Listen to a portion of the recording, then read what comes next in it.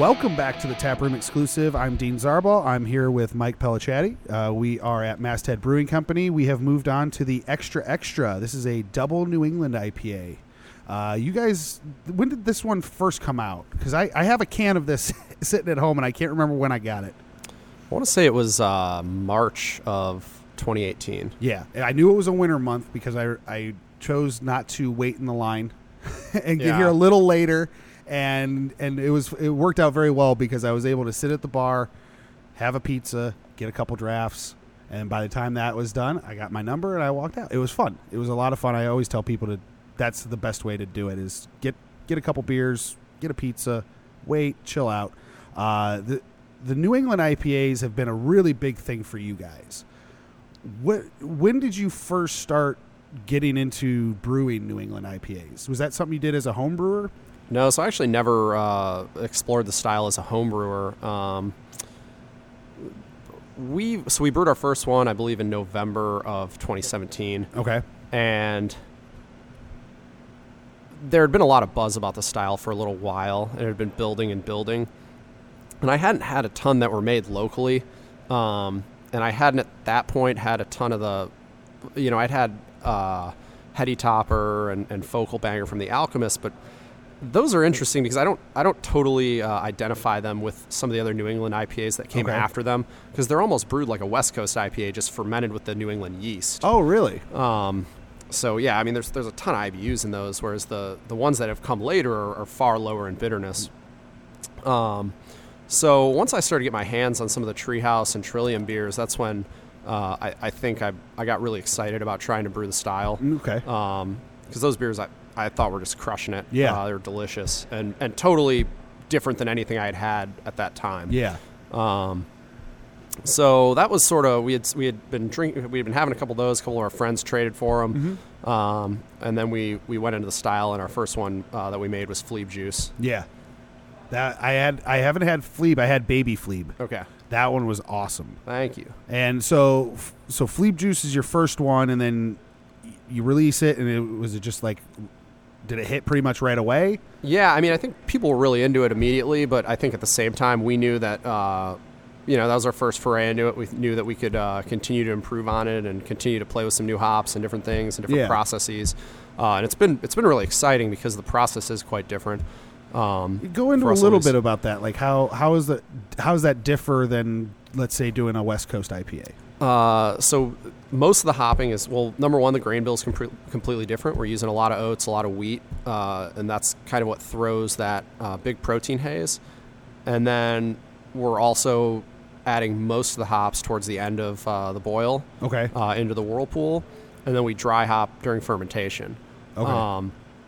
And sort of those three things, as well as the yeast being a biotransformer, gets that really stable haze that even if you have one of our beers, I think, a couple, 3 months later, you'll still see a nice stable haze. It won't have dropped bright. So it's kind of a combination of things. But that, like all that chemistry in creating that haze is really unique. And it's totally different than anything we're doing with any of the other beers. Yeah, I like the style, talking about the lower IBUs that you see around here. I feel that it's a really nice kind of gateway for people who say they don't like IPAs to try and discover they probably might like an IPA. Yeah, my mom hates West Coast IPAs, but she will drink the New England ones. Yeah, like I've turned so many people on to New England styles, and they're like, I can't believe I like an IPA. Like, you gotta find an IBU number that's right for you. You got to find the hops that are right for you. Not every IPA has the same hops. Yeah, absolutely. I think it's interesting. A lot of people, there have been a number of people at least who have said New Englands are a fad, and I think that's crazy. I mean, I think there's just too many people who are enjoying the style for it to not stick around. Absolutely. No, it's the next step in IPAs, and that is what it is. You don't have to like it, but that is what it is. So Extra Extra, it has that. I love the can design on it that you did, because it has that. Like, it builds into the masthead, the newspaper theme. It has the newspaper on it. It's Extra Extra, the paper boys back in the day. Tell people a little bit about the profile and kind of what inspired this specific recipe. Okay, yeah, it's a double New England IPA, and it's also double dry hopped. So we're hitting it with 2 different charges of hops during the fermentation. And I think we were looking, well, number one, the whole idea extra really plays into it being a double New England and double dry hop. Yeah. It gets a pretty crazy amount of hops throughout the process. But then also having a beer that can tie into sort of the newspaper brand and be sort of, for us, a flagship double New England IPA that we're going to continue to brew and continue to be consistent with, and something that people can expect. Some of these New England IPAs we might never brew again, but that's one we'll definitely come back to. And I believe it was the first beer that we double dry hopped. Okay. So that was another part of that was kind of unique and we felt was special for that beer. And as far as the profile goes, it's got that big juicy flavor. Yeah, it's got a ton of Citra, a ton of Mosaic, and definitely, so you're going to get big passion fruit, some pineapple, maybe a little bit of some ripe berry kind of tones from the Mosaic. So it definitely is just a bouquet of tropical fruit. Yeah, it for 8%. Yeah, it's 8%. It doesn't drink like that. It drinks it's a little lighter, dangerous.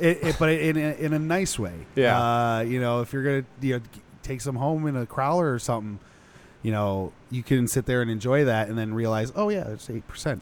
It's a nice easy drinker for 8%. Yeah. And it's fun to say that. I like, we were talking about in the last episode about having more those sessionable IPAs, but every once in a while you like having a couple of those 8%ers. Yeah, and you can just pack so much more hop flavor into some of the bigger beers. It's kind of inspired by some of the double IPAs over at Trillium or like King Julius, over at Treehouse, kind of that inspiration of packing that much hop flavor into a beer.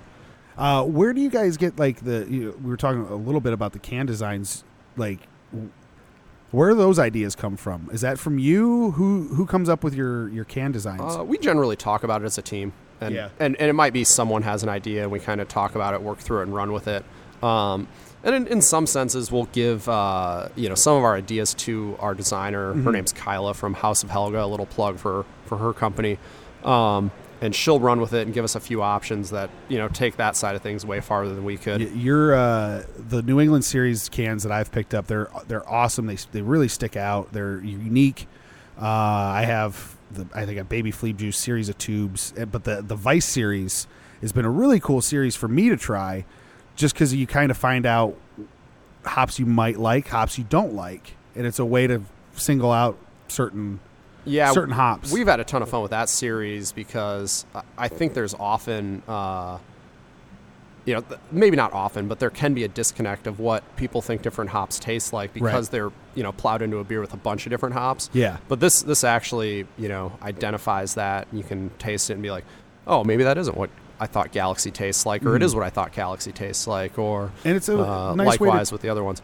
A nice way to train your palate. Absolutely. In a way. Yeah. Yeah. And then you can identify that flavor somewhere else and be like, oh, I've totally had this before. I know what hops are in this. Or it's been extremely beneficial to me as someone who's trying to build the palate, to be able to go in and say, okay, that's what this tastes like. That's what this tastes like. And grow what my knowledge of hop flavors and stuff. And extra, I just remember being, it's been a minute since I've had it, but I just remember being one of the best double New Englands I've had. And like I said a couple of times, you guys are just knocking it out of the park with the New Englands around here. Oh, thanks so much. It's fun to see the passion that your fans have for your releases on Saturdays when you do them. You get people lined up out here in the cold, waiting for beer. It's got to feel good. Yeah, I can't thank those guys enough. And that's why, part of us, we want to keep the quality really high, and we want to make sure that we're continuing to do new things and do experimental stuff, but also bring back some of the beers they like the most, so that they keep them excited about it and make sure we're giving the people what they want. And it gives people an excuse to come down here and check out the place for themselves if they haven't actually been here yet. Oh, absolutely. And try, the whole ambiance feel of this place when it's packed is just, it's unparalleled. Like, you just come in here, there's tons of people here, but it's not, like we've said, it's not busy. It's just this is where people are hanging out, and it's a nice place to come and enjoy a beer. If you wanted to have something to eat with the extra, do you know what any of your pizzas would best go with that?